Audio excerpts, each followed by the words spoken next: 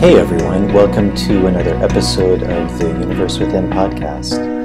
On this episode, I sat down with my friend Cathy Coyle. Cathy was originally introduced to me via my friend and colleague Merav Artsy. Merav actually worked with her. She did I guess you could describe it as an initiation using mushrooms, psilocybin, and Merav spoke very highly of her. And they became really good friends, and then Cathy invited Merav and myself to come to Ireland, which is where we recently were, and to bring the medicine that Merav and I are working with tobacco and trees, to Ireland, and really to begin to integrate that medicine and kind of merge these two different traditions together. And it was an amazing experience. Cathy also had the opportunity to work with us, and it was really a beautiful time, and I learned a tremendous amount being in Ireland, beginning to work with some of the local trees there, which is something that I've been really passionate about, which is taking this kind of Amazonian technology and working with more North American and European plants. As I mentioned in the interview, when I was in New York last year, it was really amazing. It really felt like there was a whole forest, a whole pharmacopoeia of medicine and trees just waiting to be used. So this was a really great interview for me to be able to sit down and talk to Cathy. She has an amazing story. She's Irish, and she's done a lot of medicine work. She's a psychologist. She studied Jungian analysis. She's done various initiations with different plant medicines. She works a lot with mushrooms, with psilocybin. But she's really drawing on a lot of different traditions and taking people on these initiatory journeys, which she talks about in this podcast. So it was a really interesting interview. We talked about that. We talked about the Druidic traditions and Gaelic roots, and it was Celtic as well, and it was a really fascinating conversation. So I think and hope you all will gain a lot out of this. As always, if you are able to support this podcast, that's a really big help to me to continue to bring on these guests. Patreon is a really good option. You can sign up for as little as $1 a month. There's different tiers you can sign up for. Those tiers give you different things back, things like early access to shows, bonus material, Q&As. To all of the people who have done that, to all the patrons, thank you very much. As always, it's deeply appreciated.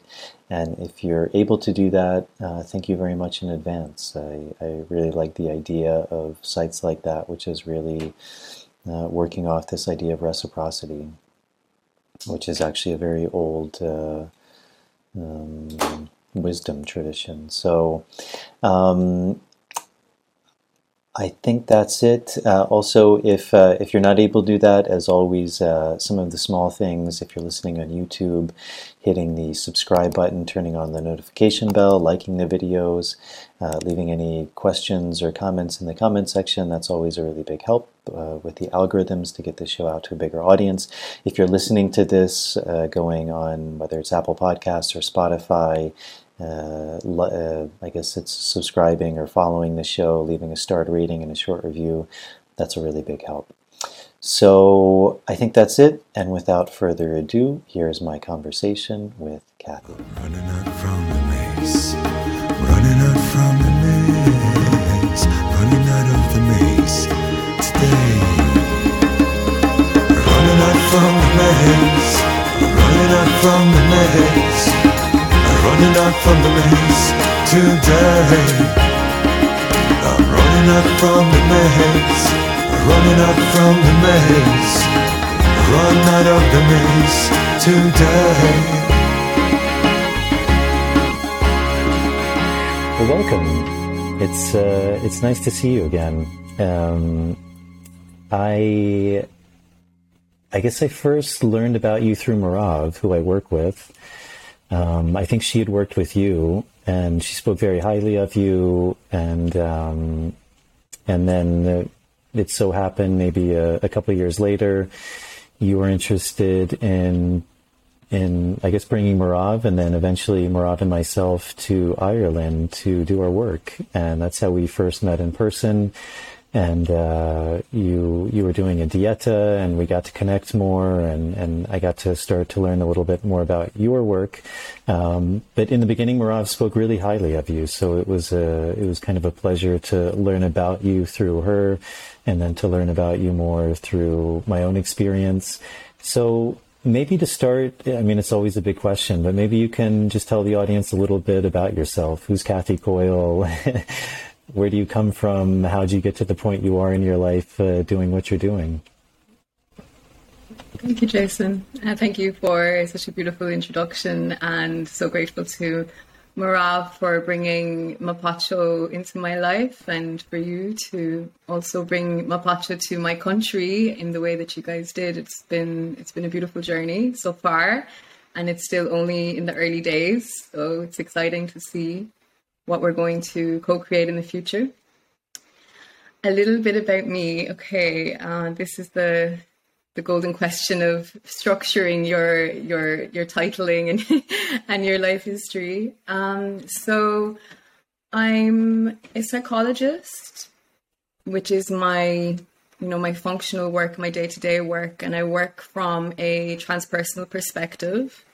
I'm currently studying for a PhD in transpersonal psychology, so upskilling myself in that domain, and that forms a very deep part of my work, and my philosophy is the anchoring of the mystical into science, or into merging logic and mysticism, and merging science and mythology, and then creating very transpersonal, beyond the personal ways of supporting people on their journey.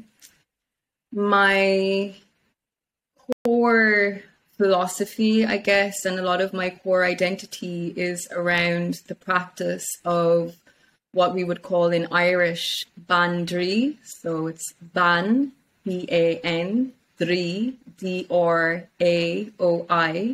pronounced dri, like D-R-E-E.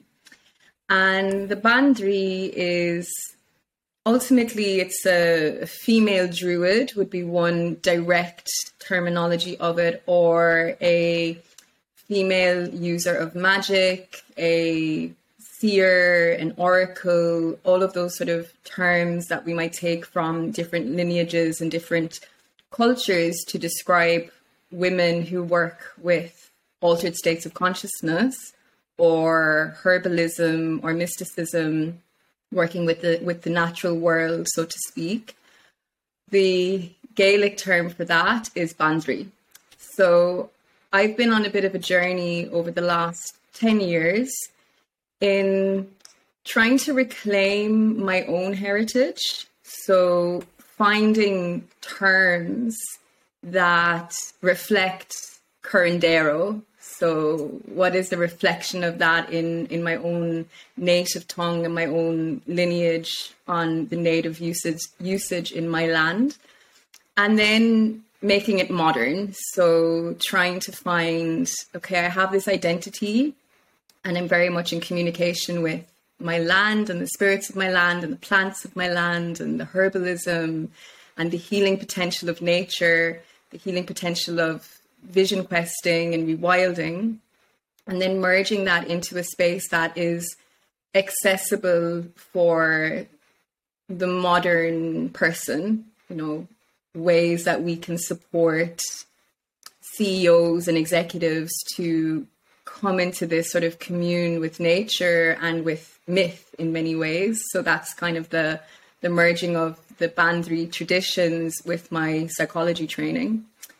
And in that sphere is a very deep reverence and respect for the medicine of psilocybin, which is, in more commonly used terms, magic mushrooms. And I have a very deep relationship with this medicine that I've been cultivating over the past longer than a decade, almost going on 15 years now, where I'm understanding this plant or we could use the word soma, using the Vedic term soma for this intelligence that is a direct communicator with the natural world. So I work where I can with soma within regulations and rules that I can to support foraging and rewilding and introduction to wild medicine. And then I learn through my communication with the mushroom in many ways.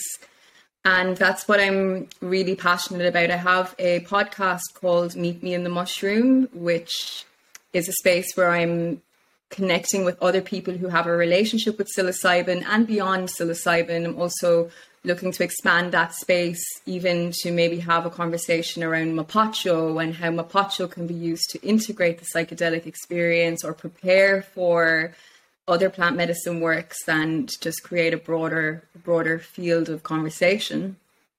So that's my kind of sphere. I identify as a Bandri, a Gaelic wise woman. I work with the natural world. I work with psychology, and I lead retreats. I lead initiatory spaces mostly for women, but on occasion I do have some male people that I work with in my spaces. And I'm all about using the plants or connecting with the plants, connecting with the plants to support us in understanding how to be better leaders. So a lot of my work is around really identifying how can we lead in the state that the planet is in at the moment. How can we get inspiration? How can we find creativity? How can we find personal healing? How can we remember the depth of our connection to the natural world and to spirit? And for me, the plant allies and the plant teachers are the most natural gateway to that. So I think that's a little synopsis.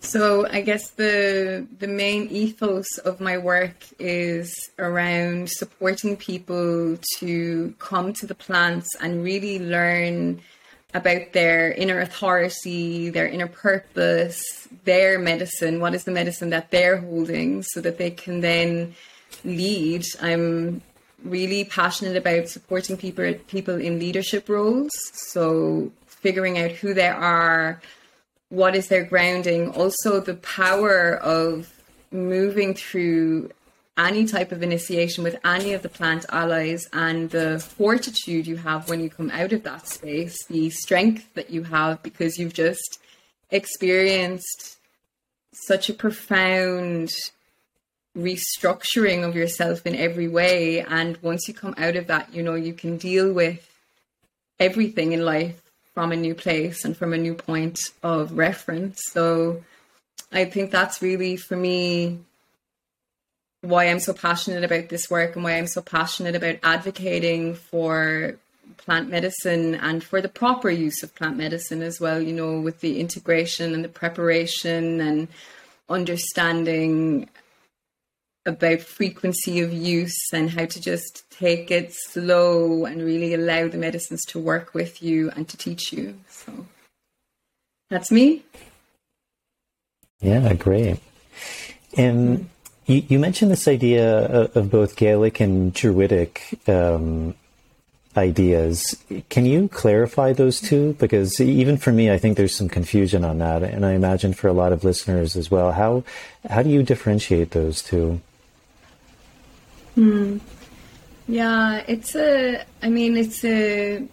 ongoing process, even for us here on the land. There's a huge resurgence in Ireland at the moment of reclaiming our native ways of working. But within that, we have to acknowledge that there is a huge chunk of wisdom missing. So because of the colonization of the Catholic Church and also colonization of the British Empire, we had a massive eradication of our traditions. So a lot of the written relevance and various systems were completely eradicated.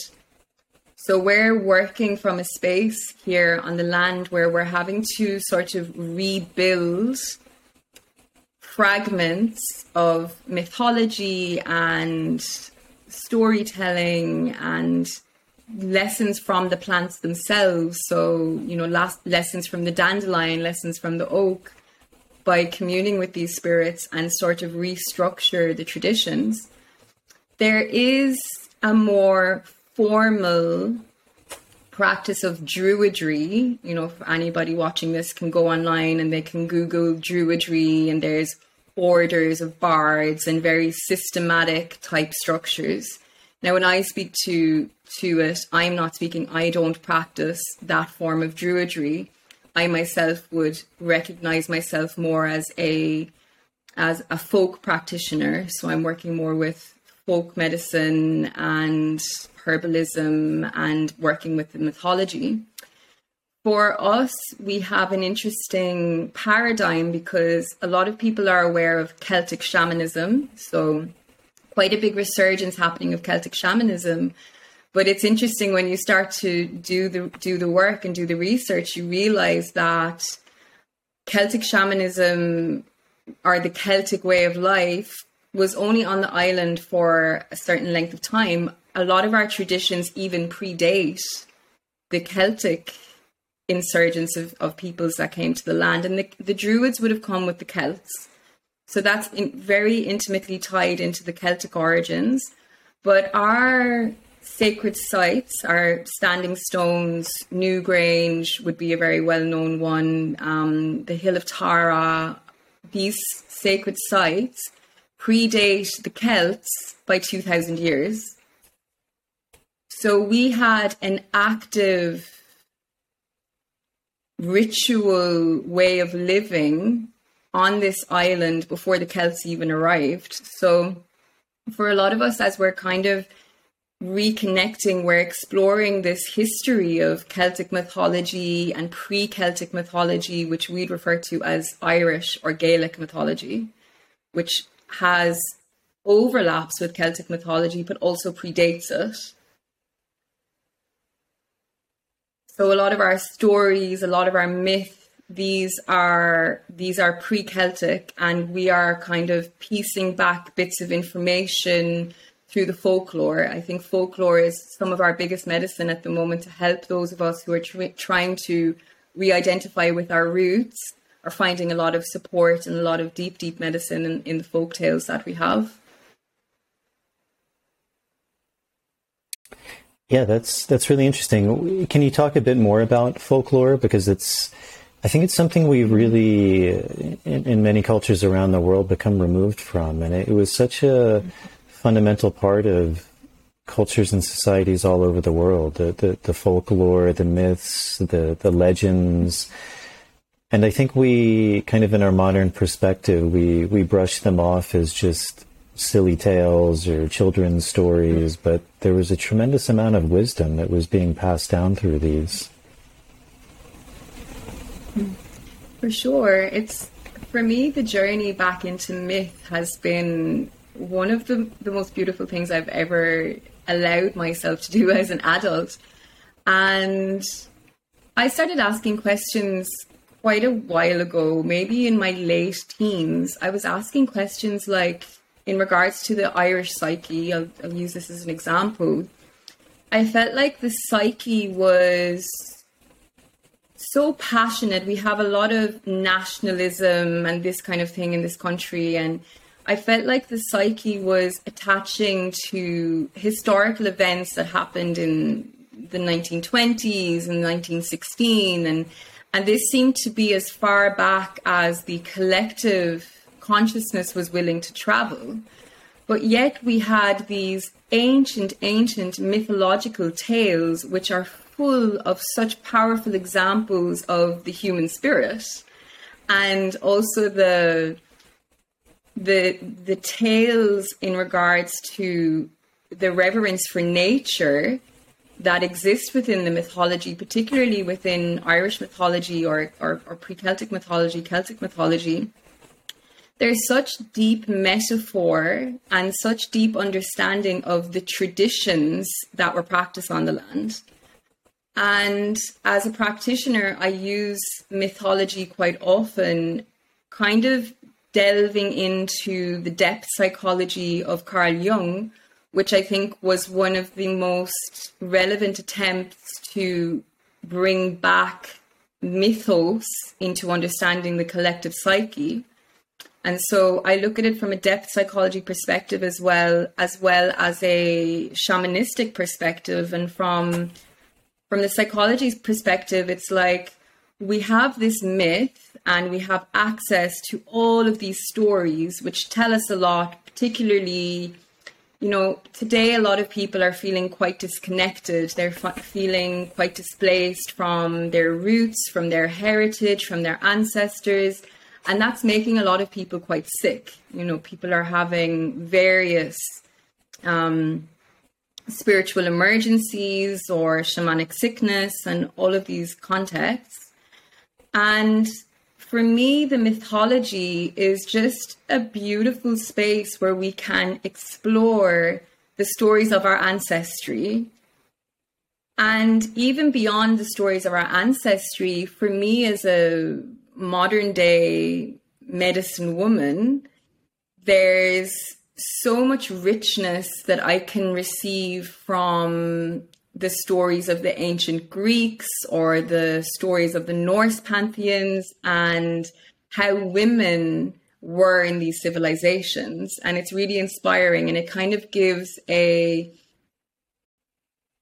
it just gives a lovely space for self-exploration, and it provides a very deep, deep medicine where we are seeking connection to living memory, which I find myth to be. There is living memory in mythology, and there are archetypes in mythology. So again, coming to Jung's depth psychology, the healing we can experience when we explore our archetypes or various archetypes that we're curious about. So one archetype that I like to explore, who is again from the Greek Hellenistic side of things, is the Oracle of Delphi. So I'm fascinated by the Oracle of Delphi because this is living evidence, mytho evidence. We know she did exist, but there is a lot of mythology around her as well, where I have an example of a woman who advised kings and queens and huge chunks of the planet. She was the advisor working in very high oracular or trance states. So this gives me a beautiful space to research and explore so that I can start to piece together more understanding of my process as a woman who works with trance and isn't trained in a South American shamanic tradition. You know, I'm looking for guidance to help me understand my process, which is very, very different to an ayahuasquera or curandero, that my work is different. And I'm looking for guideposts from Europe that can help me get a little bit of sense on the type of process I'm in. So that's what I love about myth. It's like there's so much wisdom and so much curiosity that we can inquire by just reading and exploring, and then thinking, wow, these are the stories of our ancestors, and these are the stories that have survived for thousands and thousands and thousands of years. There must be meaning in that. Yeah. You mentioned this idea of reverence for nature, and that's something that I think is really at the root of a lot of shamanic traditions. Why do you think that's so important? I mean, it's such a deep question, and just from my own, I guess, little backstory, my own development. For me, I was experiencing an extreme disconnection by the time I was into my early 20s. I was really struggling in many, many ways because I didn't understand how highly sensitive I was and how much I was having to cope with on a day-to-day because of my level of sensitivity. And that quickly spiraled into depression. And when I came to plant medicines, for me, it was very fast. It was like I was introduced to plant medicines, and then I realized this is home for me. This is home. And that was with entheogenic medicines. I started to go through a very powerful recalibration of my sense of self and identity and purpose and meaning and connection to the divine and connection to the earth and all of those beautiful things that you get through the entheogens, which is really, and you know, there's research on this, you do get that deep sense that there is no separation between me and the dandelion. Like, we are all interconnected. We are all interwoven as one huge ecosystem. And from there, beyond the entheogenic medicines, and even, you know, mapacho, even though I think there is a very mild entheogenic capacity as a nightshade, but understanding the depth of medicine that exists in all of the plants, everything we could possibly need is supplied to us by nature.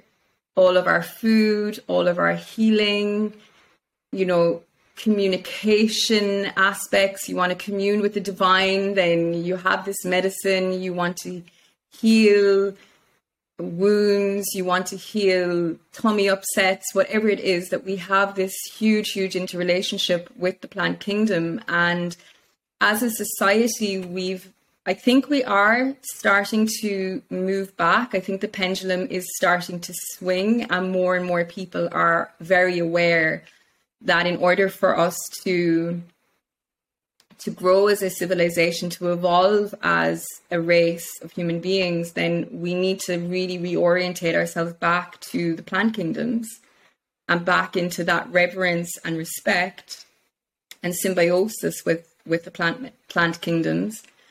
And that's a lot what I teach. So when people come to sit with me, often before we'll even consider to do an entheogenic journey, I may work with them for 6 months just to orientate them to nature, which is simply becoming more mindful of the wind, becoming more mindful of your breath and your presence in nature, being able to really sit with nature. And that forms a huge part of how I work with the entheogenic experience, because I don't want to just receive someone and sit with them with medicine and then send them away. For me, it's a really intimate journey back into really deep communication with the natural world.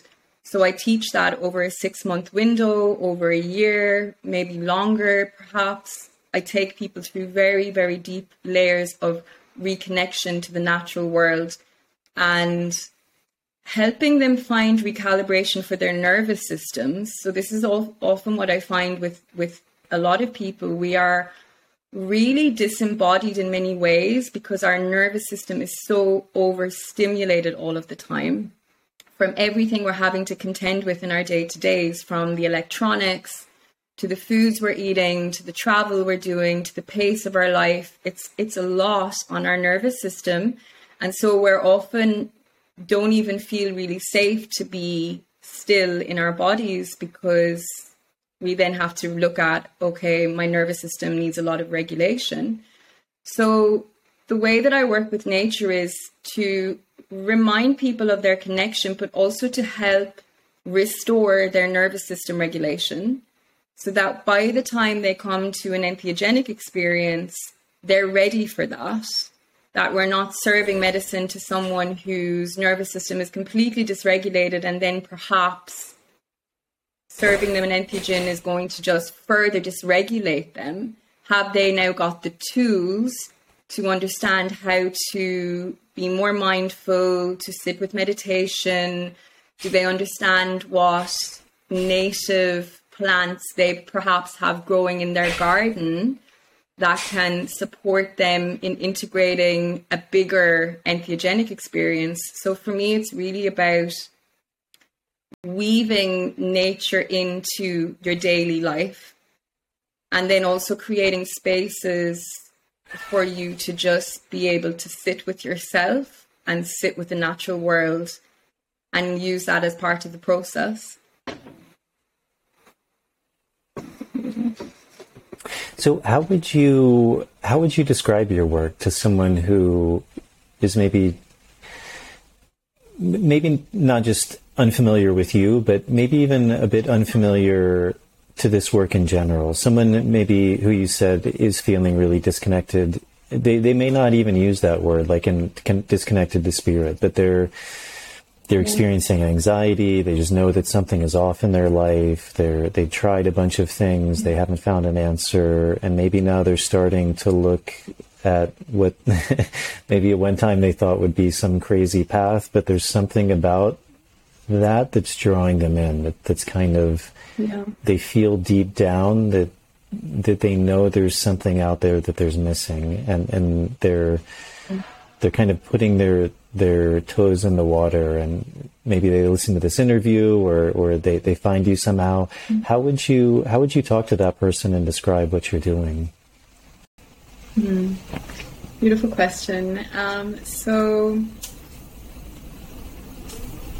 at the moment, my work is predominantly magnetizing a lot of women. So I'm very passionate about supporting women to come back to a space of safety. Okay, so feeling really safe in who they are and feeling really safe in how to express who they are. So I'll often get a kind of a scale of people that I will attract. A lot of women that are coming to me have met me through direct reference, or kind of like with you and Marav, that they just meet me and then they start to feel this deep kind of curiosity about how I'm working, and they feel safe. They feel that they can trust me to be able to open up about layers and layers of conditioning that they've been carrying through their life. And how I position myself, I guess, is I use specific techniques to support people to release ancestral trauma, personal trauma, to come into a space where they can feel more in control of their emotional state, their breath. Breath is a big one for me. How deeply are you breathing?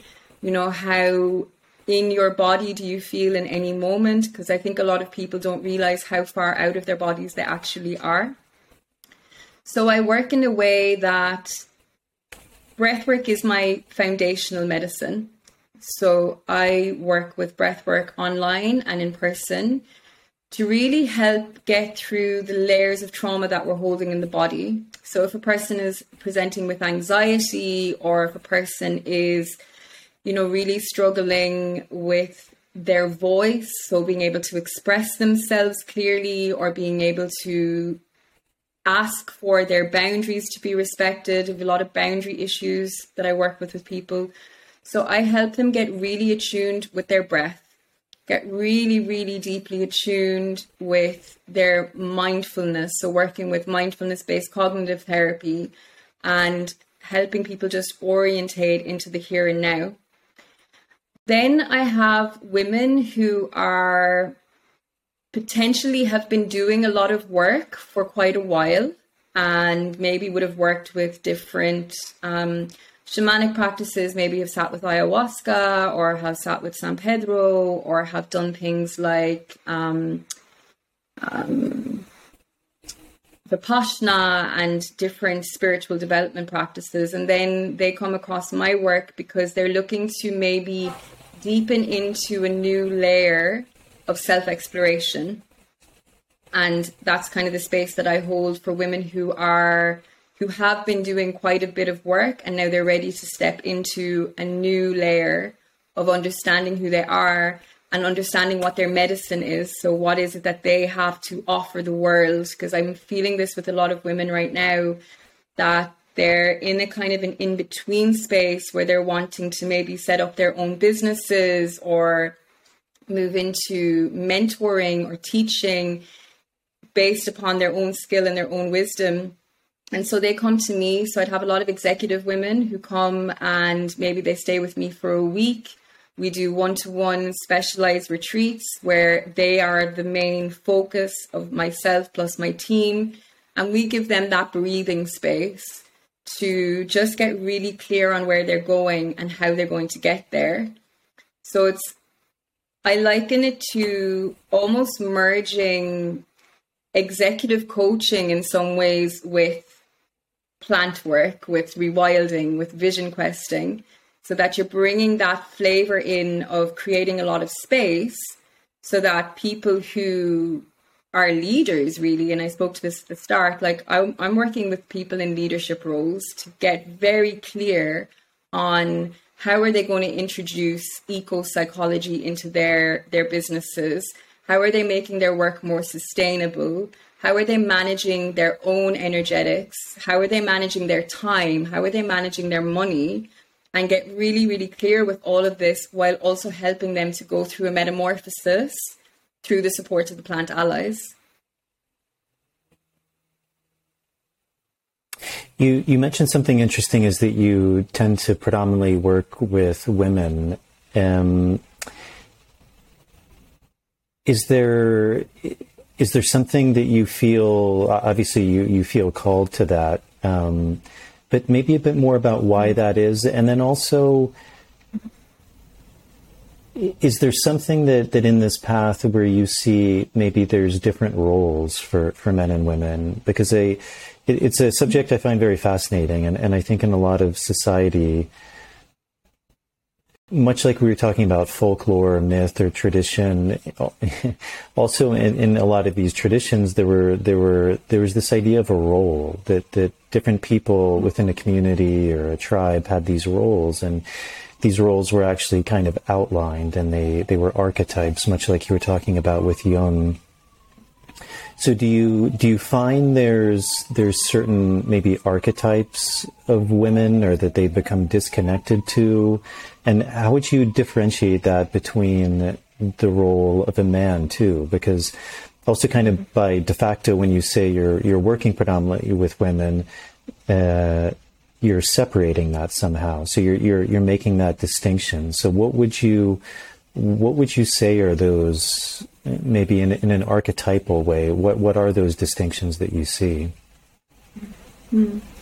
Yeah, it's been interesting because with I also do group retreats, which are breathwork based, and my group retreats are generally men and women, and I love equilibrium. So when I have like a big group retreat, I really love to attract as much as I can a balance of men and women, and I love seeing men coming to the spaces, and I do breathwork circles periodically, and in those spaces I really welcome a lot of men and women. But in my private practice, my transpersonal psychology and my medicine spaces, it's sort of found a rhythm of its own where I started attracting more and more women with a very similar, I call it avatar. So they kind of have a slightly similar background, or maybe they're presenting with, I'm sure you find this as well, that on certain years or in certain kind of seasons, I might have 5 women who are all presenting with a very similar theme. And what I realized was, for me to be best service, I'm really well positioned to help women to explore the female archetypes, because what I feel has happened is we've had there's a missing gap, there's a big link missing between female or feminine guidance systems. Because if you think of it, we have all of these major religions, we have Muhammad, we have Jesus, we have Buddha, but we're really missing these female stories, again, tying into the myth and why I think myth is so important, because we're missing these huge chunks of female stories. we have a global sort of narrative that has been built upon the masculine in positions of power, whether it's the rabbi or the priest or the imam, you know, even within that sort of division of spirit and person, the access point to God has been through a male representative. And so my passion here is to remind women that there are stories, that there is a deep place for the feminine in the mystical expression.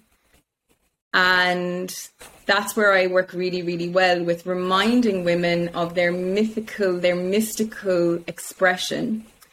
And I do feel there is a space for the masculine within that, because I work very closely with my husband. You know, he is my medicine partner.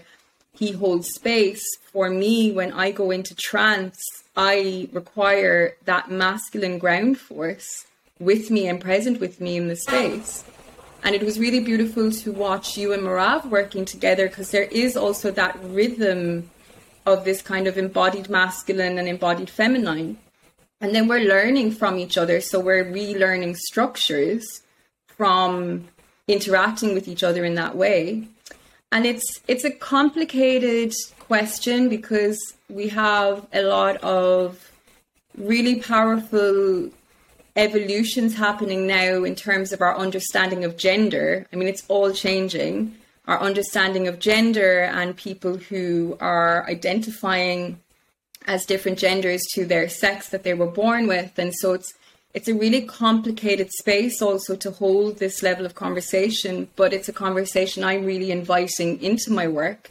I want to know more about how would I work with a person that was potentially born a man that now identifies as a woman. Like where is the learning there? How does the space look in that way? So it's definitely evolving, but without worrying about political correctness in many ways. I personally feel that there are not just roles for masculine and feminine, there are roles for all elements of gender and society and whatnot. But speaking just on the basic format of it, I feel that women really require a supportive space where we can understand our relationship with spirit, and that we can remind each other and that we can remind society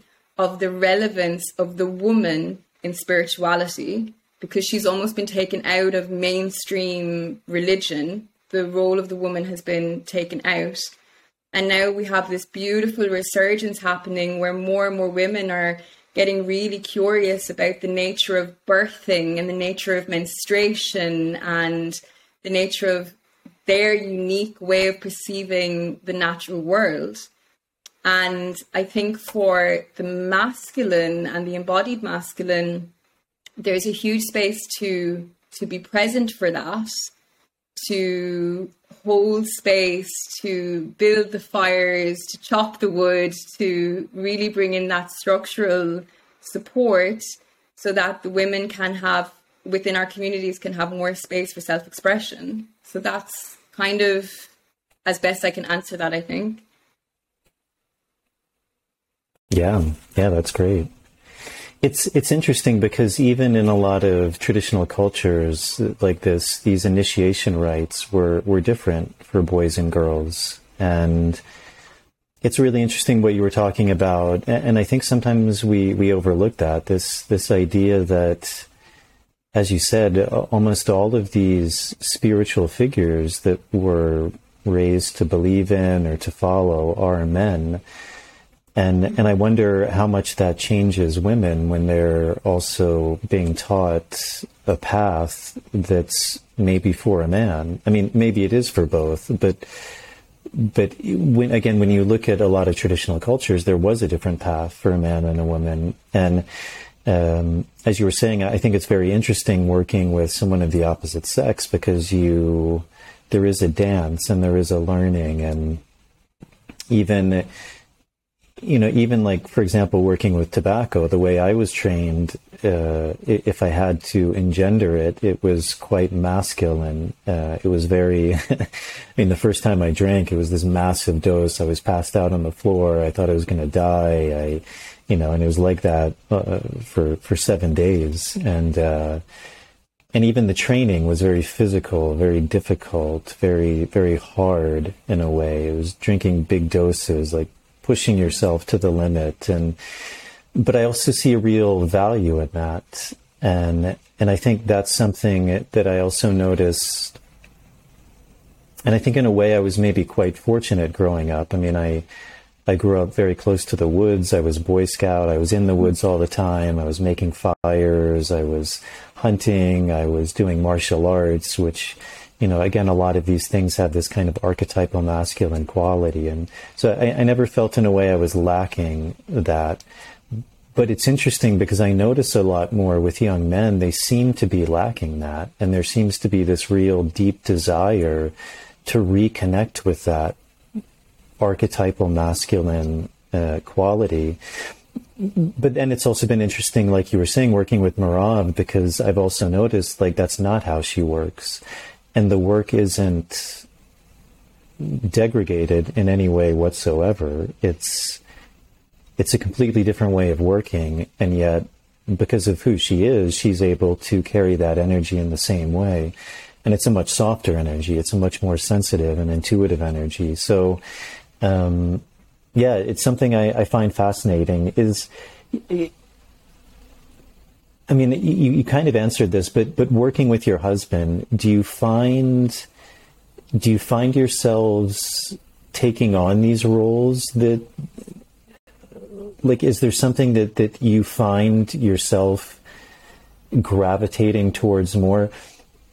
And I guess it goes back to, this is kind of a long question, but I guess it goes back to that initial idea that so many of these paths, as you were saying, they are a path that a man had walked before. And so I guess the question is through your work, have you been rediscovering a different way that's maybe been lost, that a woman can walk and achieve the same thing that's maybe been lost, and in an archetypal way would serve a woman much better than maybe something that was actually designed in the beginning for a man?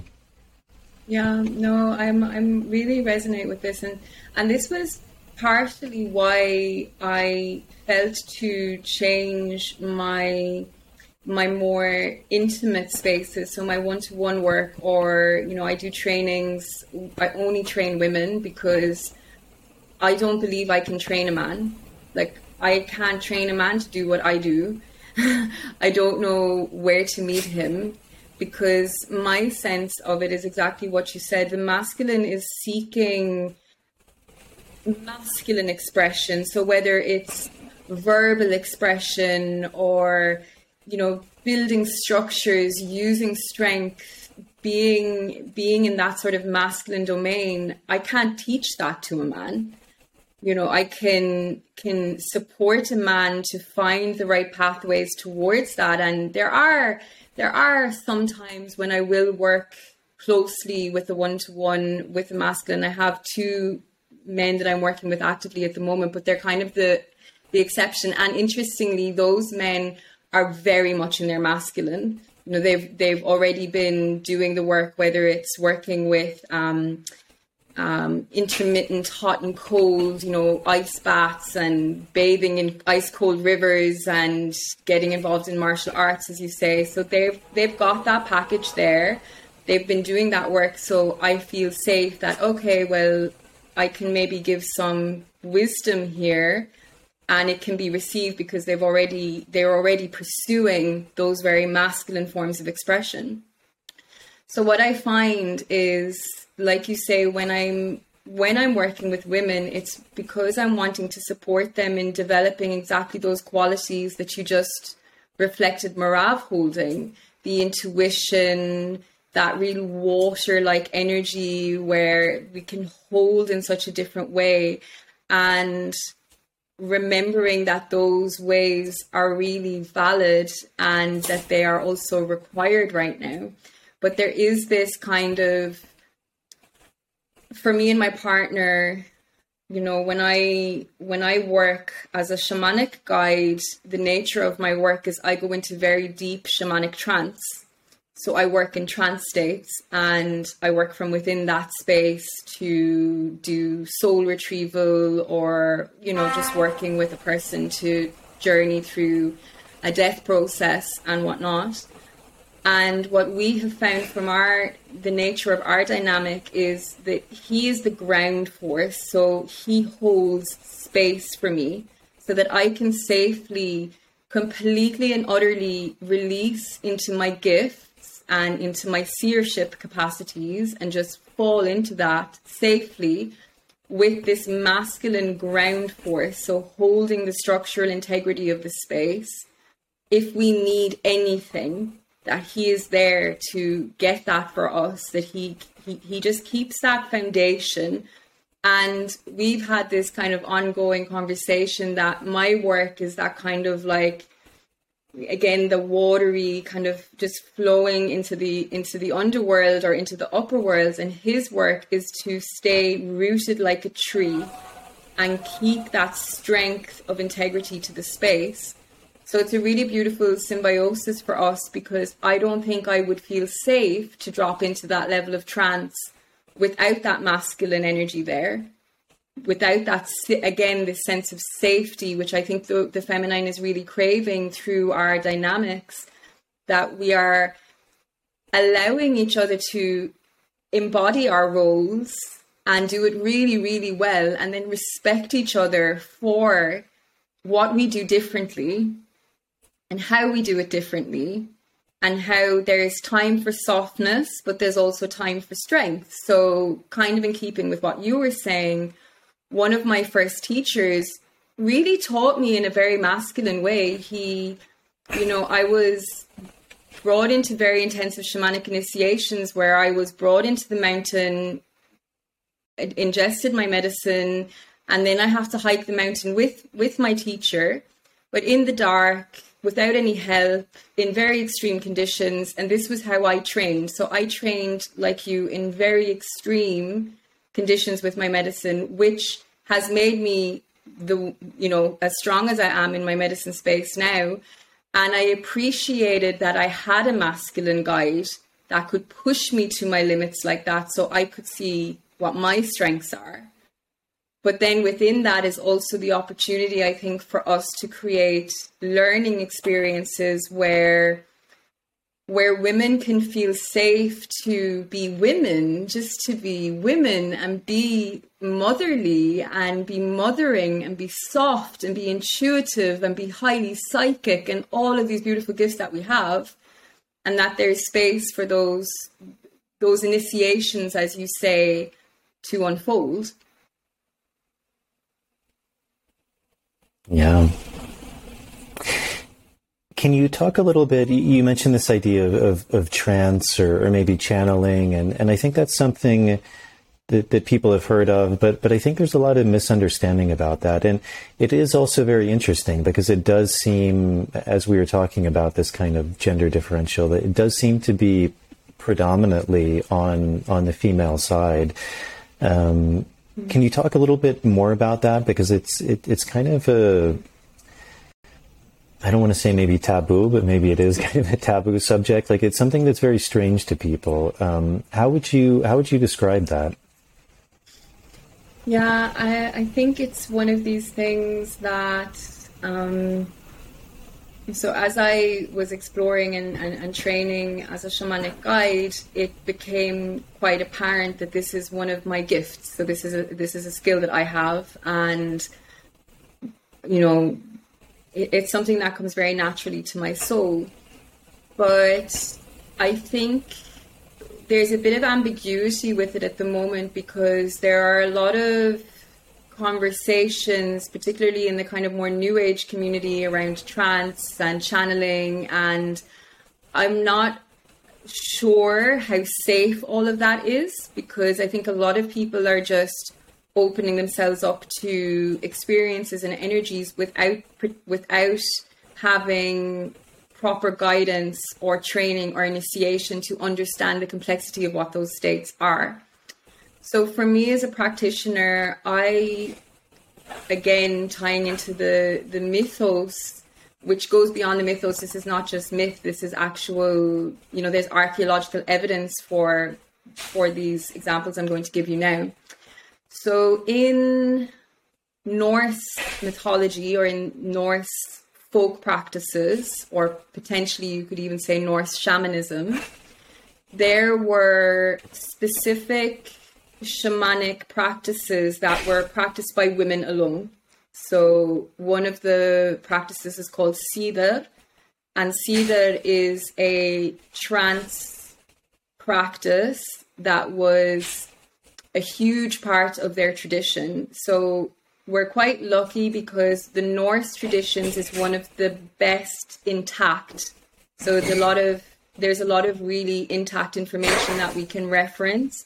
We can understand their techniques and how they worked. And these practitioners would have journeyed into trance for bringing in higher gnosis or information, much like, we have yogis that go into very deep transcendental work, and then they come back in with these transmissions of higher information like the Vedas and whatnot. So it's similar, but now you're looking at female practices of working in this way and also working with nature. And there's a lot of evidence of these types of states practiced in Irish tradition. We have a practice called Imbas Forasnai, and Imbas Forasnai is like inspired vision or inspired speech. And you'd have practitioners that would go into trance, and then they would communicate through kind of like poetry. But this would be inspired speech, so it's inspired by the divine or the higher worlds or higher beings, and then they would communicate poetry from the spirit realm. And so these practices can be used for healing. And I run a workshop which specifically deals with this concept, and I do a kind of a run through different types of trance, which has a very strong historical record, and also looking at various shamanic cultures. So across the board, in nearly every shamanic culture, there is evidence for trance mediumship of some sort as a conduit for healing. So when I say that I work in trance, the way I would describe it is that I go into a very deep hypnotic state. So it's like a very, very, very deep hypnotic state. And then from within that deep hypnotic state, I can work with the person who's come to sit with me. I can work with them on the level of the soul. So I can work with them on where is their soul sick? Where is their sickness at a soul level? And then help communicate with the soul to reorientate it to the here and now, to allow it to release grief and to release pain and struggling, because a lot of people's souls are struggling just with the environment alone that we're living in. So for me, it's like this very, very deep hypnotic state that just allows me to go a bit deeper than the purely cognitive, than the mental field or the physical field, and allows me to just really, really drop into a very deep layer of communication with the being of the person. It also allows me to navigate with them while they're in an entheogenic experience, so that I am with them wherever they go, and I am experiencing what they are experiencing as they arrive at it. And then that helps to keep them feeling safe and feeling held, because they're not alone in the process now. They can very viscerally and emotionally feel me with them, and feel me working with them and journeying with them through the experiences that they're having. And this is a critical skill for, in any established cultures, whether you're talking about Marie Sabine from Mexico or any of the established cultures, this is how the women work. This is how they work when they help people to go through an ego death. And we have a kind of a thing happening at the moment where we have the very clinical application of, in this case, we'll use psilocybin. So, there's a lot of research happening around the therapeutic benefits of psilocybin, which is really, really, really powerful. But what I'm speaking to here is a more shamanic use of the medicine. So it falls more into a ceremonial type space than it does into a clinical space. And with the ceremonial space comes the ceremonial aspects that these medicines can be used with. You mentioned right at the end there working with psilocybin, and that's also when Merav worked with you. I know that's how she worked with you. Can you talk a bit more about that? Because I think that's something that's also, you mentioned Maria Sabina, and that was her main medicine. And in Mexico, there's a really long culture of working with mushrooms in that way. And even in, I think a lot of the cultures of people who are listening to this podcast, they're becoming more familiar with that idea of working with mushrooms, and not just in a recreational way, which I think people have known about for a long time. I was even just reading the other day, probably most people have heard of Mike Tyson, but he came back maybe a year ago and did a fight. It was kind of an exhibition fight against a guy named Roy Jones Jr., who's an amazing fighter also. But Mike Tyson was just saying that actually that fight, he was under the influence of magic mushrooms, which I thought was quite fascinating. So it seems like there's a real resurgence, of people really using these and using them for all sorts of purposes. And it's, I think, becoming quite known, like in Silicon Valley and a lot of kind of STEM fields. People are microdosing. It's become a really popular thing. People are often asking me questions about that. And so, even within the last few years, that idea has really spread in our culture, this idea of working with mushrooms. But maybe not so much in this shamanic way, which you're talking about, this way that's rooted in tradition. So can you talk a bit about the mushroom and how you're working with it and what you've learned and how it can benefit someone? Yeah. So it's interesting because when I came to my master's in psychology, my whole intention was, I knew I wanted to work with psychedelics because I'd gone through quite a profound healing with psychedelics myself. And I had a family member who went on a very deep journey with psychedelic medicine and experienced profound healing. And I knew that what I wanted to do was I wanted to work with psychedelics in a therapeutic field. So when I came to my master's, it was, I did some training with MAPS, and I was really building my connections in the field because I believed I was going to work in clinical practice. I knew it was going to be psilocybin, but I believed at the time I was going to divert into clinical practice. And so I was on, getting ready to apply for my doctorate in clinical psychology, and all of this was happening.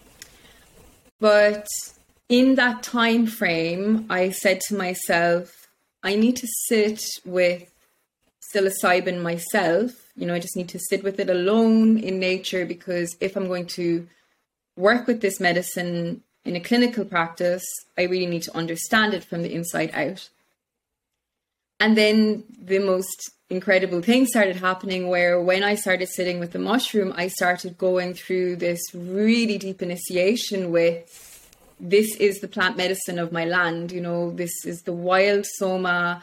We have fly argic and we have liberty cap mushroom. And this is the medicine that the Druids were working with. This is the medicine that my ancestors were working with. And I started going through this really deep remembrance of this way of working with it.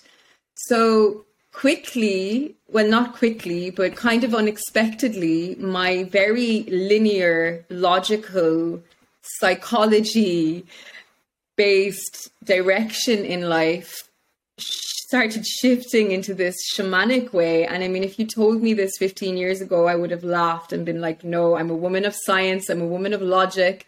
You know, this is where I'm going with this. And I went online. I was like, I need to find somebody who's working with mushrooms outside of Mexico that can help me make sense of what is happening to me. And I found a lady called Shauna Home, who is in the US, and she's really well known. She's very, very well respected in terms of being a psilocybin medicine woman. She's the author of a few books. She's amazing. So anyway, I reached out to Shauna, and Shauna's also working with a similar lineage as me. So she also identifies as Bandri and is working with the, Celtic, old Irish kind of mythos and grounding. So I reached out to her, and she basically became my mentor. So I started mentoring under her as an established lineage holder, I guess, in many ways. She became the lineage point for how I am now working with the mushroom myself.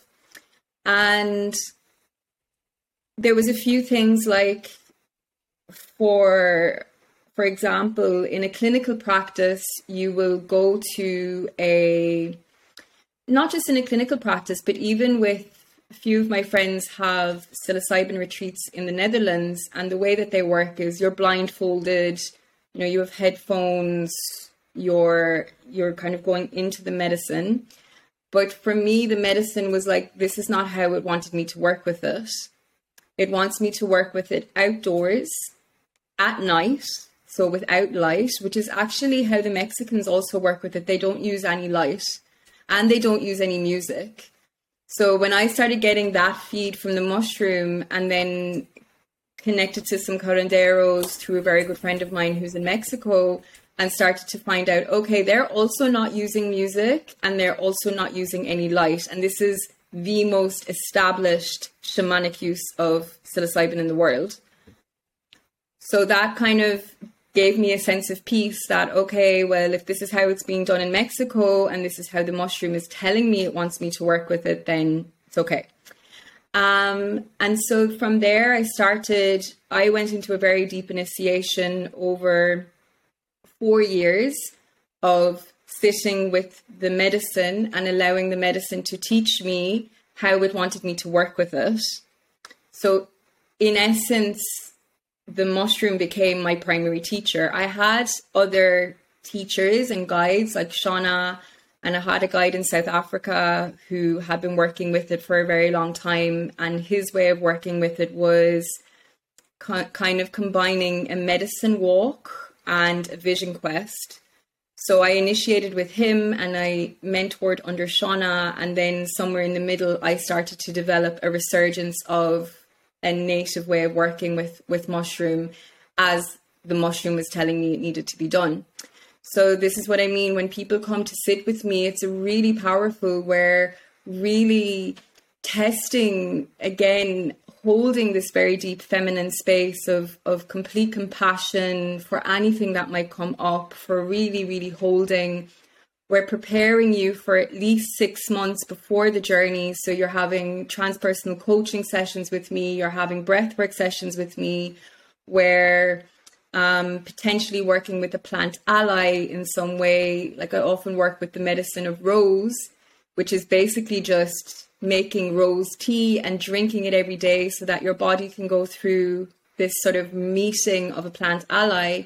And then that prepares you for the mushroom space, which basically looks like an extended vision quest. So we're working in nature, we're working outside. I want to remind people of their capacity. So there's a lot of this with my space. It's like, this is your capacity. And also, because we don't have the rites of initiation. All right, so we're picking back up the recording. We had a little technical issue. So if we repeat anything or forgive us, but we're picking it back up where we cut out at. So I was just saying how we're really missing rites of initiation, and that's a big theme that I'm noticing. Even what Jason was speaking about earlier about, as a boy, he was in the Scouts and he did martial arts. And so he had a lot of exposure to more of our modern day rites of initiation or rites of passage. But on a very large scale, a lot of people haven't met the rites of passage that we require. So, girls, when we bleed, it's an initiation, it's a rite of passage, but it's become so distorted where, we're told, oh, it's painful, oh, it's a terrible thing, and we're medicated or we're given tampons, and just all of the ritual and all of the initiation that menstruation brings to a woman's life has been completely ripped out of our cultural sphere. So often when people kind of come to me, they're at a point where they are acknowledging that they have not been afforded the correct rites of passage that they need in order for their soul to mature. And the Soul Crafting, the book by Bill Holland, I can't remember his name now off the top of my head. It will come to me. But in the book Soul Crafting, the author discusses how we're basically like adult children because we haven't been put through the correct rites of passage in order to mature into adulthood. And so we're like these these adult children who haven't gone through the correct layers of initiation. And in the cultures that kind of precede the Abrahamic religions, the rites of passage that were involved were all nature-based. And these traditions still remain in a lot of the Native American cultures and in the Amazonian cultures. They've got a big emphasis on rites of passage, also very much in some of the remaining tribal African cultures. There is still that ethos there. But what I'm witnessing is that people are actually craving it. They're craving a rite of passage where their ability gets to be challenged, very much like what your reflection on your first tobacco ceremony. It was so intense. But you were capable of that. You were capable of meeting that level of challenge. And through that, you go through this very quick maturation. So you're maturing in that space. So now your understanding of your capacity has just grown tremendously. So with the combination of the space that I create, I want to create spaces for rites of passage. I want women or the men that do come to experience a level of challenge as well as a level of initiation through the scope of the space. So being in nature, being outdoors, working with the elements, working with the rain if it's raining, working with the cold if it's cold, really just being able to be part of the natural world and be part of that level of initiation. And I think a lot of the cultural sickness that we're witnessing in people and a lot of the anxiety and the depression and the disconnection, it all stems from a sense of disconnection ultimately. This deep sense of disconnection from purpose, from meaning, from community, from connection. This is what the root of all sickness is ultimately, I believe. And so when people come, they're like craving a reintroduction to initiation or rites of passage. And that's what we do with the type of space that I hold. We create rites of passage for people. It was really interesting because I'm here in Israel right now, where we just finished running another retreat, and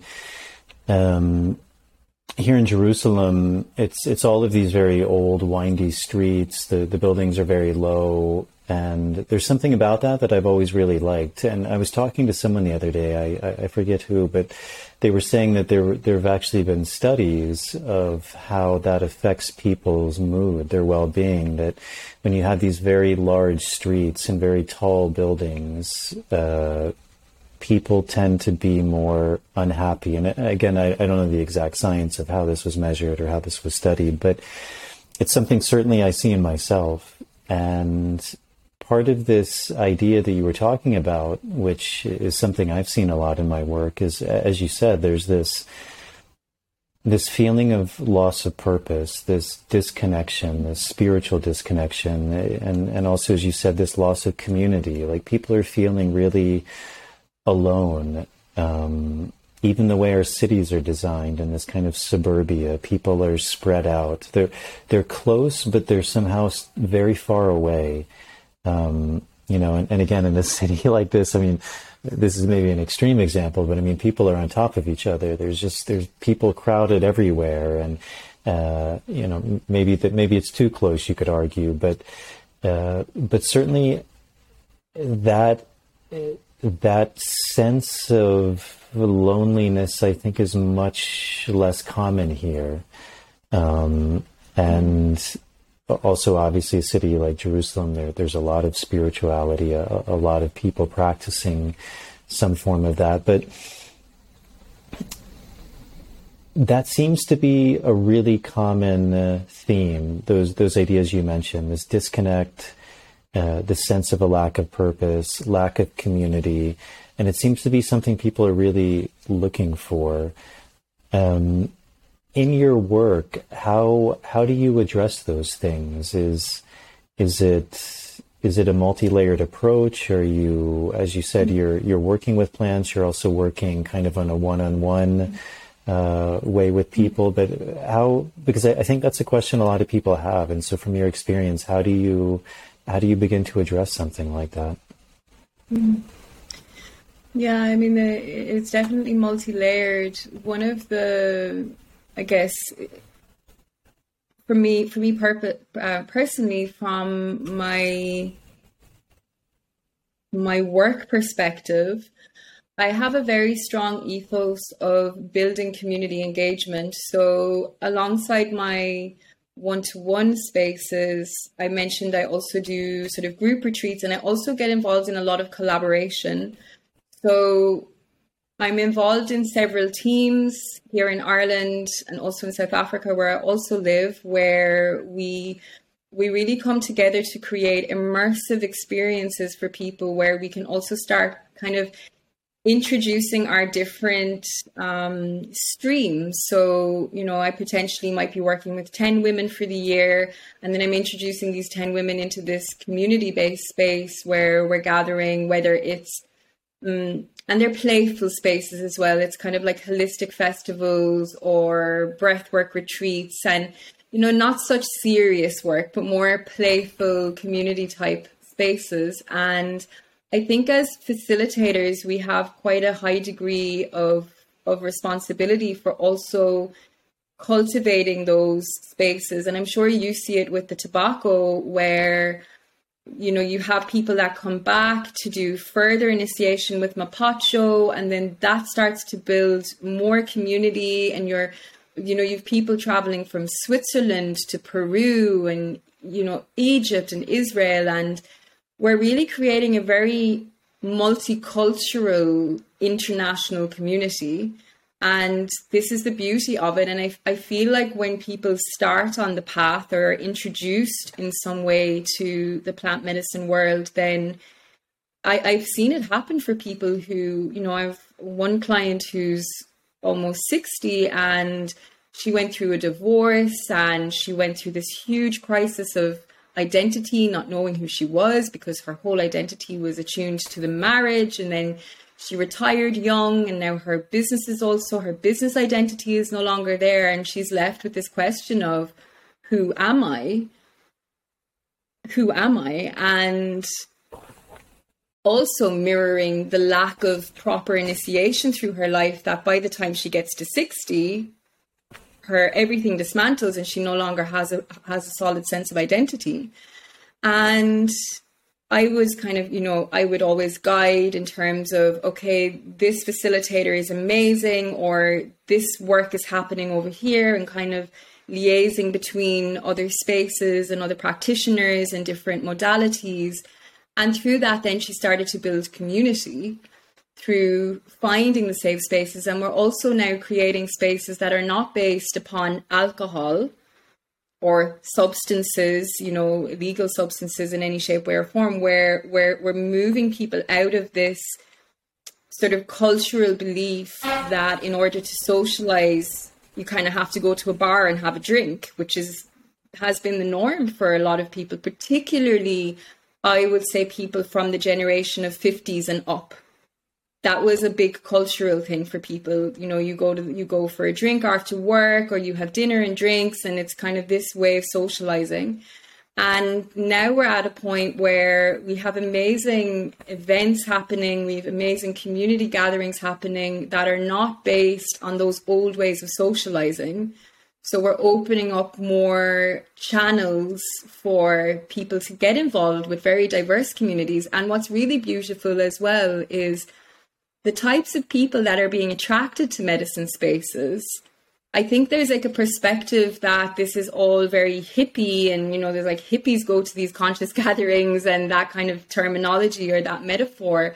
But no, most of my clients are very well established professionals. I've got psychiatrists, medical doctors, very, very highly recognized people in their professional fields, who are now merging into these communities and finding a space for expression. So I really feel that the face of community is changing, and that whether it's plant medicines or it's breath work or it's conscious dancing, whatever it is, there are new spaces opening for people to start to feel connection. And you can travel, you can come here to Ireland, you can work with me, and I can introduce you to, we just had a retreat last week, and I had women from the US, I had women from Paris, from South Africa, and they left that space feeling like they'd just made a family. And that for me is a really deep part of the medicine. It's not just the one-to-one, it's also the introducing people to spaces that I think will really help them grow and help them find community. Mm-hmm. You mentioned earlier in the podcast, one of the things you're really interested in, or you feel called, is this idea of merging tradition and science. And I think that's really important and something that's maybe overlooked.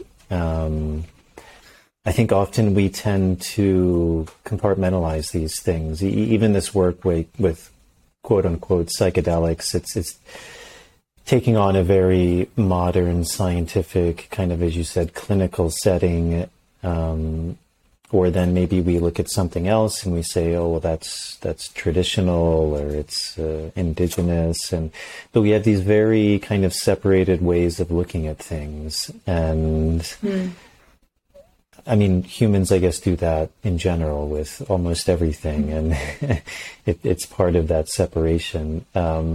But what is it that you find interesting about merging these paths of tradition and science, and what do you feel is the value of that? Yeah, for me personally, again, it's like the science is the anchor, because as a practitioner, so if I'm going to take you, if you, Jason, are going to come to Cape Town to do a 7-day vision quest with me in the desert, and within that space we're also going to work with psilocybin, then I want to be sure that I am skilled enough to cope with the level of responsibility that you are now giving me for your psyche. And for me, the integrity of that comes from having a very strong foundation in psychology, and really understanding the psychology of, in this instance, the transpersonal experience, so that I can also identify things like, how do I identify if someone's in spiritual emergency or if someone's in psychosis? am I skilled enough to be able to pick that up so that I don't take someone into a situation that would be unsafe for them? So this is like, for me, it's this interweaving of wisdom. So while I'm developing and pursuing a highly esoteric tradition, or, rooted in a resurgence of the Bandri and the Gaelic wise woman who works with nature and works with spirit and works in this way, but also that I'm very, very grounded in the science of the mind, and that I'm trained, whether it's psychometric testing so that I can test people to identify, okay, what's going on. Also, why I take so long to work with someone. So for me, I kind of work in reverse. A lot of practitioners who are working with psilocybin are working actively with people who are potentially experiencing trauma of some sort, or actively working with depression. Whereas if you come to me and you actively are dealing with depression, I will refer you to somebody else who's more suitable. I will not work with you myself, because I wouldn't believe me to have the full skill set to manage you in that way. Whereas I can work with someone who has experienced profound levels of growth and personal transformation, and I can support them in moving into the next layer of personal transformation. But in order to decipher and to be able to pick up the nuances of where people are truly at a psyche level, then the science is essential, because this is what gives me credibility to be able to trust me with your care and your mind. Now, I'm not saying that everybody that works with psilocybin or plant medicines should have a psychology master's or be a registered psychologist. I'm not saying that at all. But for me, as a practitioner, this is how I lead and how I teach integrity in the practice, and how I develop integration supports, preparation supports that I advise other therapists on. So I have several of my clients are established psychedelic therapists. Okay, so they are established psychedelic therapists, but then they work with me to support them on supervision to understand, okay, where they can get a bit tighter with their screening, where they can get a bit tighter with their integration support. So that forms a whole other element of my practice. And that's where the science is essential, I think, because the science is also growing, and there's a massive movement, which is absolutely brilliant and absolutely incredible, towards using MDMA, LSD, psilocybin, working with them in a therapeutic context. But what I don't want to see happen is that the heart of the nature-based traditions is now eradicated from the practices. And so I think there's room for being able to speak the language of both sides so that we can help keep some balance there. Yeah. One of the things that I've found really interesting is kind of in the same idea of merging tradition and science, is this idea of also merging these seemingly disparate traditions together, to weaving them together. And as you were talking a bit about it in the beginning of the podcast, like this idea of like, how can I find guidance in you being European, this kind of European shamanism or European spirituality. And again, kind of a bit as I was talking about, I think as humans we have this real propensity to separate, to put things into boxes, to define something, to label something, and not to find the commonality of things, not to be able to weave things together. It seems like as we become more specialized, which is amazing, we lose a bit of that broader, the wide angle. We become really good at the zoom lens, but maybe the wide angle we've forgotten about, this, which is often tied to this idea of wisdom. and one of the fascinating things in my journey, and also what I've been feeling really more and more called to, is also rediscovering all of these amazing, because a big part of my work is working with trees, but because I lived in the Amazon so long, I was working with Amazonian trees, which are amazing. But when I went outside of the Amazon, because also the plants that I started working with were American plants, North American plants, European plants, and then I found myself in the Amazon. But it's been really fascinating for me, kind of coming full circle and using that technology that I learned in the Amazon, these amazing science, really, indigenous science, but I don't think you even need the word indigenous. It's a science that's been passed down through generations, through millennia, of connecting with plants in a way that a lot of us have forgotten about. But now beginning to merge that science with trees, with plants that are more familiar to me and to a lot of people who maybe come from similar backgrounds that we do. And I remember when I first worked in New York, one of the things that really struck me was just looking around the forest and just seeing all of these trees.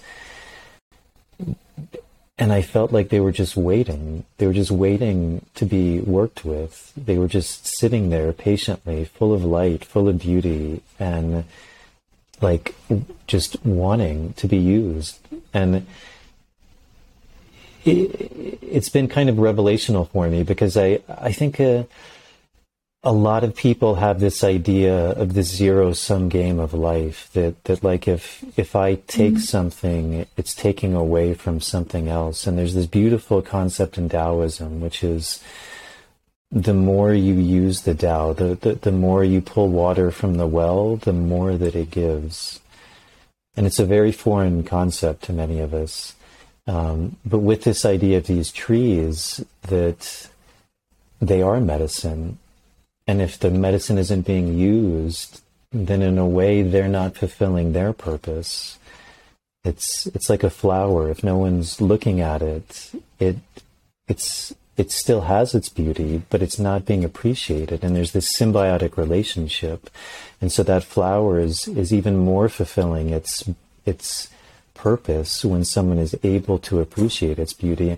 And so the same way with these trees, with this medicine, there's so much medicine all over the world. So I know this is kind of a roundabout question, but can you speak about that idea of maybe merging some of these traditional paths, like you were saying, like in Mexico of Maria Sabina, or these traditional paths of mushrooms, but bringing it into a more culturally familiar context.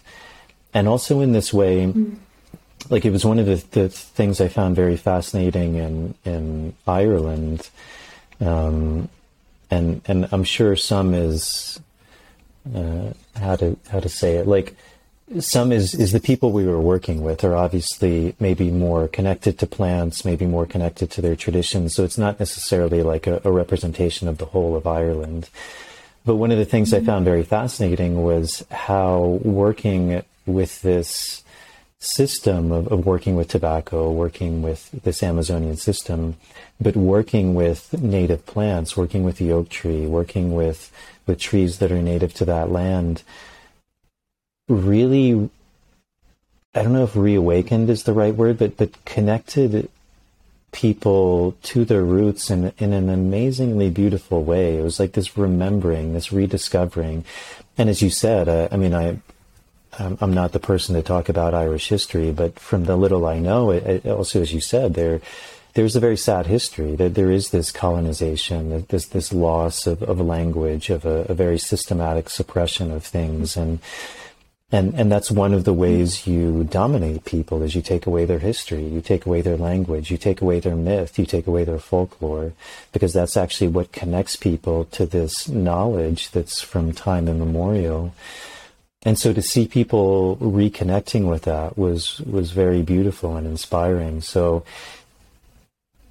can you talk a little bit about maybe that? Because, it also seems like that's a big part of what you're looking for too, is merging these kind of traditions, but bringing them into a context that's familiar with people. Because as you said, there's so much more of a power. I mean, if I give someone an Amazonian tree, it's amazing. It connects them to those myths, to those folklores, to that cosmovision, which is incredible. I mean, it can be eye-opening. But that person also doesn't necessarily have access to that tree. When they go back home, it's always with them in a way, and it's incredibly life-changing, but there isn't that ability to physically go out to that tree, to make an offering to it, to begin to work with the medicine, to work with the flowers, to work with the bark, to work with the fruits, to begin to give it as medicine, and even just to be in its presence. There's such a different connection that's developed when one has the ability to do that. Yeah, this is central to a lot of my teaching, and my passion really is around reorientating people to what is on the land where they are living. So if I'm working in South Africa, for instance, I work with a couple of trees that I myself have initiated with, and quite a few plants that I have sat with and I have dieted myself. So I've sat with in extended fasting and meditation with certain trees. And so if I'm working with a woman in South Africa, then if I'm called that, okay, we're going to work with a tree essence, you're going to learn from the tree. So the tree is going to be your teacher. What are the qualities of the tree? What is the mythology of the tree? What are the folk traditions of the uses of this tree in the South African instance, in the Khoisan? What are the Khoisan legends of this tree and how did they use it? And so I weave that in, and I hold a high degree of integrity around, if I'm on a landmass, I am only working with what is native. So I won't even work with oak in South Africa because it is not indigenous to the land. It was brought in through colonization. So I'll work with milkwood or white pear or some of the native indigenous trees, basically. And I have an amazing teacher there who has supported me to learn about these trees. And I mean, this is a lifelong spiral to move through the trees. So I try to really emphasize a acknowledgement of what is native, and then develop a practice around communicating with that. So again, in the merging of the sort of science or the psychology and the sort of mysticism or the native traditions, my teacher in Ireland is a woman who, Marta Gaberbast is her name. She's Spanish, but she's been living in Ireland for 20 years, and she's a Celtic Iberian shaman. But she's also a conflict resolution specialist, and she works in some very high-end conflict spaces. So she's also of this kind of vibration of very highly academic, but also very deeply ingrained with a very deep tradition. And she's been teaching me how to apply a technique called focusing, which is a somatic psychology technique, which was designed for using with people to speak them into their body, to help them work through trauma, to help them connect to their inner knowing. And this is a psychotherapeutic practice, which she is teaching people how to apply with trees. So we're taking this approach of moving into the somatic layer of the body, and we're applying it to working with the tree. So this is a really beautiful example of a more modern way of actually engaging the trees, because there's huge therapeutic potential there. There's massive, massive therapeutic potential by sitting with a tree and wanting to learn from it, because this is now going beyond our comprehension of the intelligence of trees as well. We're now moving into this oak tree can teach me things It can teach me things about the land. It can imbue me with certain capacities, strengths. It can fortify my spirit, my body, my mind. It can help me come into deeper communication with my ego, and there's huge learnings from the trees. So when I first heard about how mapacho is used with the 12 sacred trees in the Amazon, I got really excited because I thought, oh, wow, this is another technology which could be applied to my land, to Ireland, to help those who are willing to reconnect to the library of the trees that we have here. And so that was one of the reasons I got so excited about mapacho and about you and Marav coming to Ireland and dieting with the oak and working with the indigenous trees, and also then introducing this Amazonian medicine to this native tree, and then they're developing a relationship, which is so powerful. And so the trees are a very deep part of my medicine as well. And it's so simple. Like, a lot of this is rewilding eco-psychology. That's kind of what we're dealing with here. It's eco-psychology. It's like, okay, we're wounded, we're disconnected. How do we open again, even a sense of community? If you can build a sense of community with the trees on your land, then you're already starting to distill a new sense of hope, a new sense of respect, a new sense of connection to the natural world. And it's beautiful. It's really, really beautiful medicine. And the thing I like about the trees is, for me, the psychedelic space is really powerful, but I only offer psychedelic medicine a couple of times in the year. It's not something I do very frequently. The core of my work is working in non-entheogenic based spaces to deepen our communication with ourselves and with the natural world. And the trees are an amazing guide. They're amazing. And again, the education around, we have native medicines on our lands. We do not need to necessarily fly to Peru to learn from the plants. We can do it exactly where we are seated. There's lots to learn. They've got so much to say.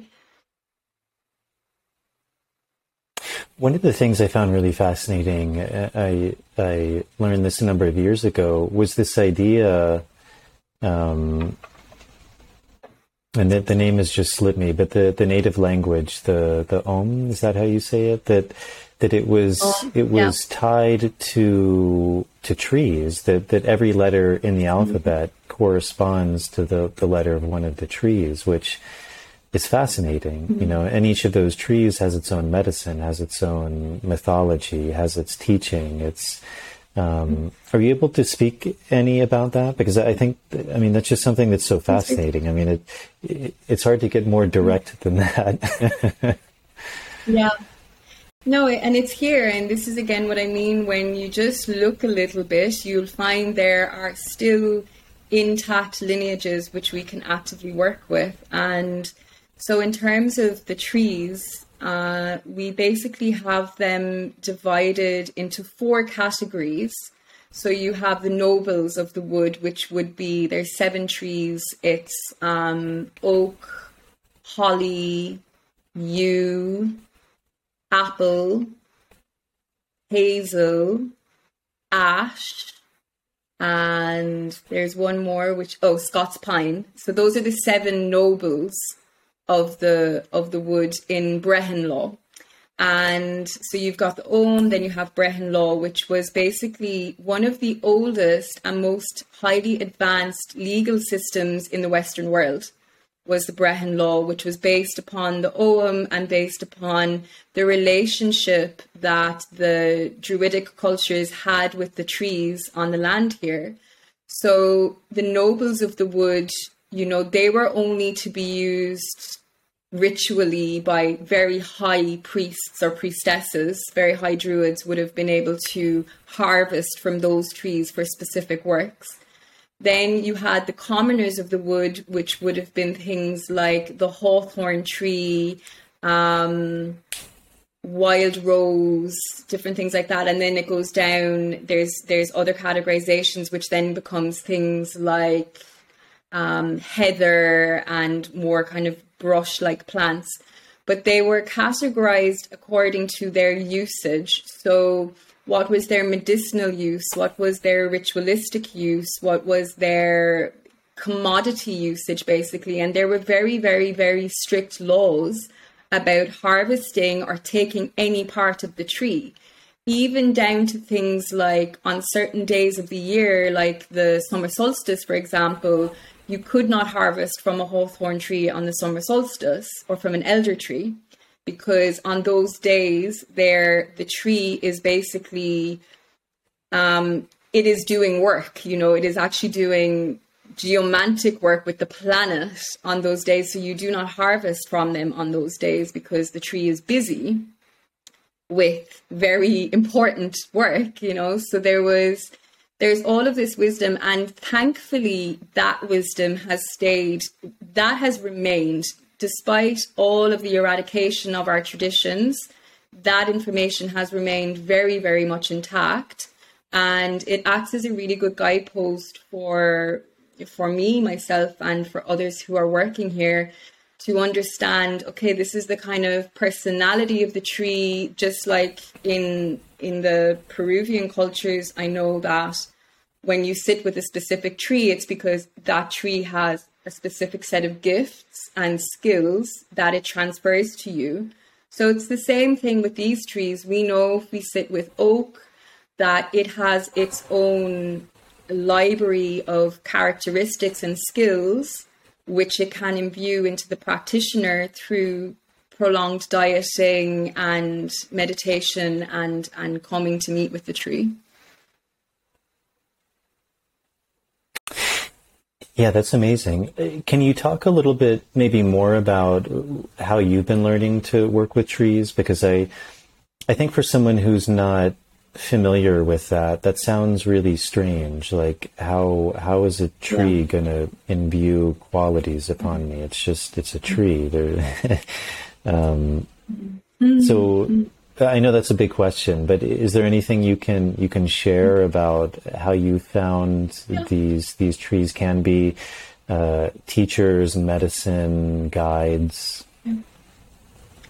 Well, I'll give an example of some of the initiations I've done with the oak trees. So I have a teacher, and she lives in Galway, and I travel to work with her, and she holds space for me remotely. I go to the forest on her land, and then I just go into the forest and I sit. So an example of sitting with the oak would be, I would make a pilgrimage to sit in the forest for 6 days or 7 days or 3 days, depending on where you're at with this type of work. Maybe it's quite new, so maybe you wouldn't go in for a full week. You might go for 3 days. And you basically fast. So you're not eating anything for those couple of days, but you are drinking medicine which has been made from the oak tree. So an extract of the oak, you are drinking that, and you're drinking that throughout the day, each day that you sit there. And the beauty of this is, when I first went to sit with my teacher, she kept reminding me, she was like, this is going to be really mundane. It's not going to be this big visionary experience or this big spiritual experience and this, huge transcendental understandings or mystical event. It is going to be so mundane. And that's really what I really love about this work. And particularly for anybody that's a facilitator of any sorts that's watching this, I can't emphasize how essential this work is, because coming to the mundane and having, being in the forest, so you're in the forest, you're alone.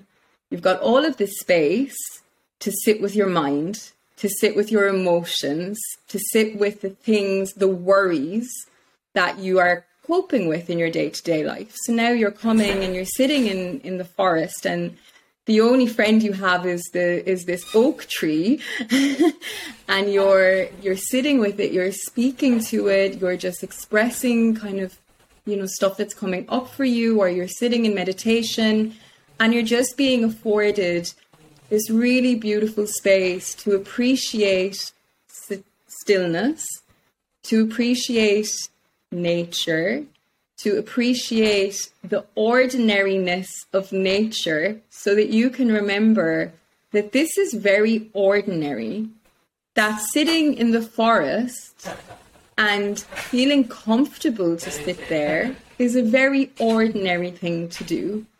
And there's so much medicine in that. And it mightn't make sense as I'm saying it now, but trust me, when you can go and sit with yourself for 6 days in the forest, fasting, with the only kind of friend you have is potentially a squirrel and this tree, you will learn a lot about yourself in there. And what is this transference from the tree? I guess it is, again, very subtle communication. So we'll talk about the oak. When I came to the oak, one of the big kind of epiphanies I had was it's got the deepest roots and the highest branches. So for me as a facilitator and a guide, I need to know I have the deepest roots, that I am grounded, that I am rooted, and that I also have the potential to reach up to the sun and bring in all this light. And that was the metaphor that the oak was teaching me. It was like, okay, you need to develop your roots now. If you're going to do this work, you need to be really, really, really strong. If you're going to receive this much light, you need to be really anchored. And that was a lot of the journey that I've been moving through with the oak, is just really establishing myself at that rhythm. And then also just appreciating the complexity of an intelligence that is hundreds, if not thousands of years old.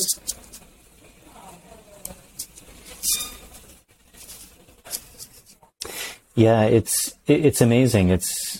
I remember when I first started guiding with my main teacher, he would say the qualities of these trees, and there was always kind of this doubting quality in me, like, is he just making this up, or like.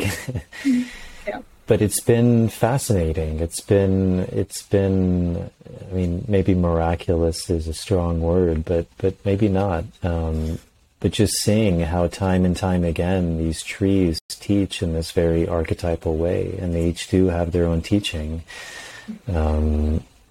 which often is very much embodied, like you said, in the shape of the tree, and the structure of the tree, and in the fruits, and how it grows in the forest.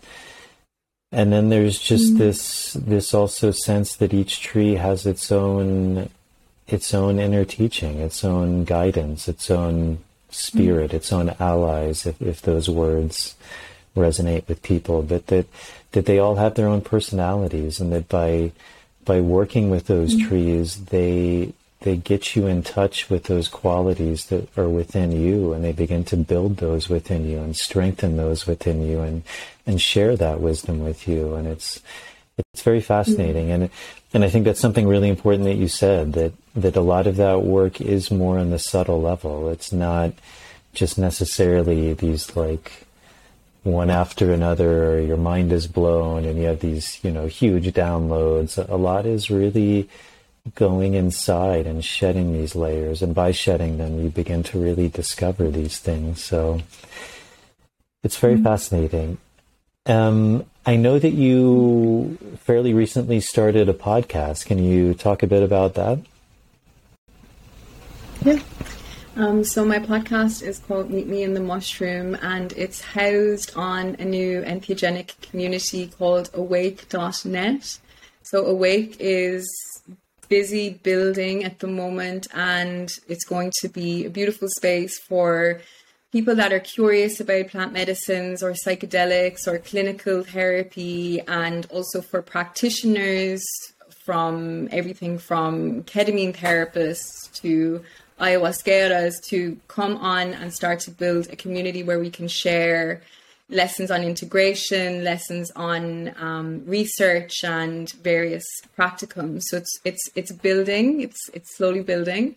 So that's awake.net. And then my podcast, Meet Me in the Mushroom, is exploring psilocybin very much in tune with the narrative we've been exploring here, where I'm trying to bring in a varied practitioners. So, I interviewed a woman from Yale University who's involved with the psilocybin research over there, and she's also a mindfulness therapist, psychotherapist, beautiful woman involved with the clinical application of psilocybin for trauma.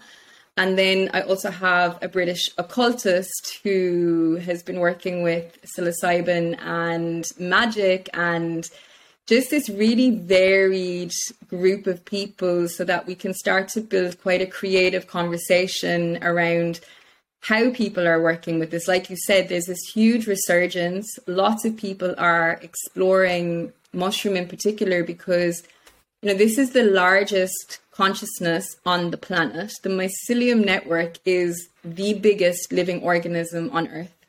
So there are psychedelic mushrooms no matter where you are. They grow there wild. So it is almost like this universal medicine. And I think a lot of people are really feeling that. And so I want to create a space where we can just get a little bit of a taste of how different people are exploring this medicine and how they're working with it in a professional sense or from a spiritual sense or in a clinical way, and just have a bit of, entertaining narrative around that, educational and entertaining. You said that you can find these mushrooms all over the world. Do you think, because from my understanding, in many cultures, a lot of people either were unfamiliar, maybe they had forgotten those traditions, and that it was really, as you mentioned, this, like in Mexico, Maria Sabina and a number of other people began to bring this back to the forefront.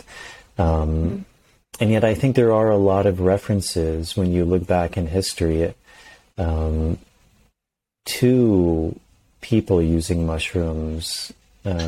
All sorts of plants, but even in Europe you see that. Do you think that's something that somehow got lost, or it was demonized, or do you have any sense a bit about the history of the mushroom? And because also, in order for there to be like a resurgence right now, it means that it was either lacking or somehow lost. But my sense with a lot of these things is that they were lost, that there's a remembering happening now rather than a discovering. Yeah, there's a lot of really interesting people doing various research, like Darren Springer is a British Caribbean, Afro-Caribbean man that I interviewed for the podcast, and he does a lot of really powerful workshops around the history of the mushroom use in Africa. So he's busy with kind of connecting a lot of dots and finding a lot of very strong historical evidence. And I'm finding that as I'm dipping my toe more and more into the broader community, I am finding there are more and more people who are piecing together the bits of information we have. And there's more information than I think we realize. A lot of it is in art, and a lot of it is in the kind of the prose of mythology. It may not be spoken about outrightly, but if you sort of allow yourself to have that broader perspective, you'll start realizing, okay, they're potentially speaking about mushroom here. So there is correlations happening. I think it's been forgotten. For what reason, I don't know.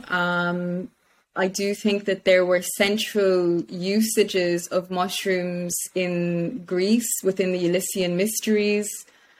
Definitely here in Ireland, there was a strong use of the mushroom and its seasonal growth. There's there is still quite well-respected traditions in Mongolia, Siberia, where they work with Amanita. So it just is, I think we're having to just sort of scrape past a bit of dust, and the information will start to come up. And what I really feel about the mushroom as well is that it is a living library, just like the oak is a living library. And when we start to work with it, it starts to return memory to us. It's like the internet. The mushroom for me is really the mycelium highway, is the internet. It's like you can tap into so much information within that sphere. And people are starting to remember different ways of working with it. And I found when I work with the mushroom on different land masses, I get completely different streams of information that are really linked to the geography of where I'm working with it. Yeah. Well, Cathy, we're coming up on over 2 hours. This has been amazing. Wow. Is there anything that we didn't touch on that you would like to talk about? No, I'm super happy. It was beautiful. Thank you for giving me so much space and to go into such interesting reflection. Thank you. Yeah. Well, thank you very much. I think you have an incredible presence, and I think you're doing beautiful work, and I'm really grateful to you as well for kind of bringing myself and Marav to Ireland, and allowing us to bring that medicine to that land. It was very, very inspirational, I'm sure for both of us, but speaking from my end, it was very much so. And I think something that, as you said, is beginning to build, and I have a feeling we'll be back and growing and morphing into something I think quite beautiful. So thank you very much for that, and for your presence and the work you do, and all the ways you're sharing and helping people, and thank you so much. And I'll let you know when this is out, and I'm sure we're going to be talking again in the pretty near future. Thank you, Jason. Thank you so much. All right, everyone, that's it. I hope you enjoyed this conversation. It was really a pleasure for me to sit down and talk to Cathy. We've connected before, but it's always really interesting to sit down with someone in kind of a more formal format, and to really learn more about them. So I think she had a lot of beautiful wisdom to share, and she does amazing work. So I think and hope you all got a lot out of this episode. As always, if you are able to support this podcast, that's a really big help to me to continue to bring on these guests, to make these shows, to edit them, to produce them, shoot them, all of the things that takes. Patreon is a really beautiful option. You can sign up for as little as $1 a month. There's different tiers you can sign up for. Those tiers also give you things back, things like early access to these episodes, bonus material, Q&As. To all the people who have done that, to all of the patrons, thank you very much. Your support is really appreciated. And if you are able to do that, I would really like that, and it's always really, really appreciated. If you're not able to do that, as always, some of the really small things, if you're viewing this on YouTube, subscribing to the show, hitting the subscribe button, turning on the notification bell, liking the video, leaving any comments in the comment section. That really helps with the algorithms to get the show out to a bigger audience. And if you're listening on this, whether it's Apple Podcasts or Spotify, subscribing or following the show and leaving a starred rating and a short review is a really big help. So I'm actually shooting this. We just finished our plant dieta retreat here in Israel. I had shot an interview prior to this with a woman named Linda Christine Adams, who was recommended to me by Kalia Taylor, who I interviewed in a previous episode. And that was a really interesting conversation. She's done a lot of different plant medicine work, studying a lot of traditions. So that's a really interesting episode. We ended up delaying that interview a little bit because she's in an initiatory process herself. So we delayed it until she emerges from that experience. So I think that's it. I'm not sure of my guests after her, but as always, I look to and hope to bring on some really fascinating people. So I hope this all finds you well. Thank you all for tuning in. Thank you all for the support, and I will see you all in the next episode.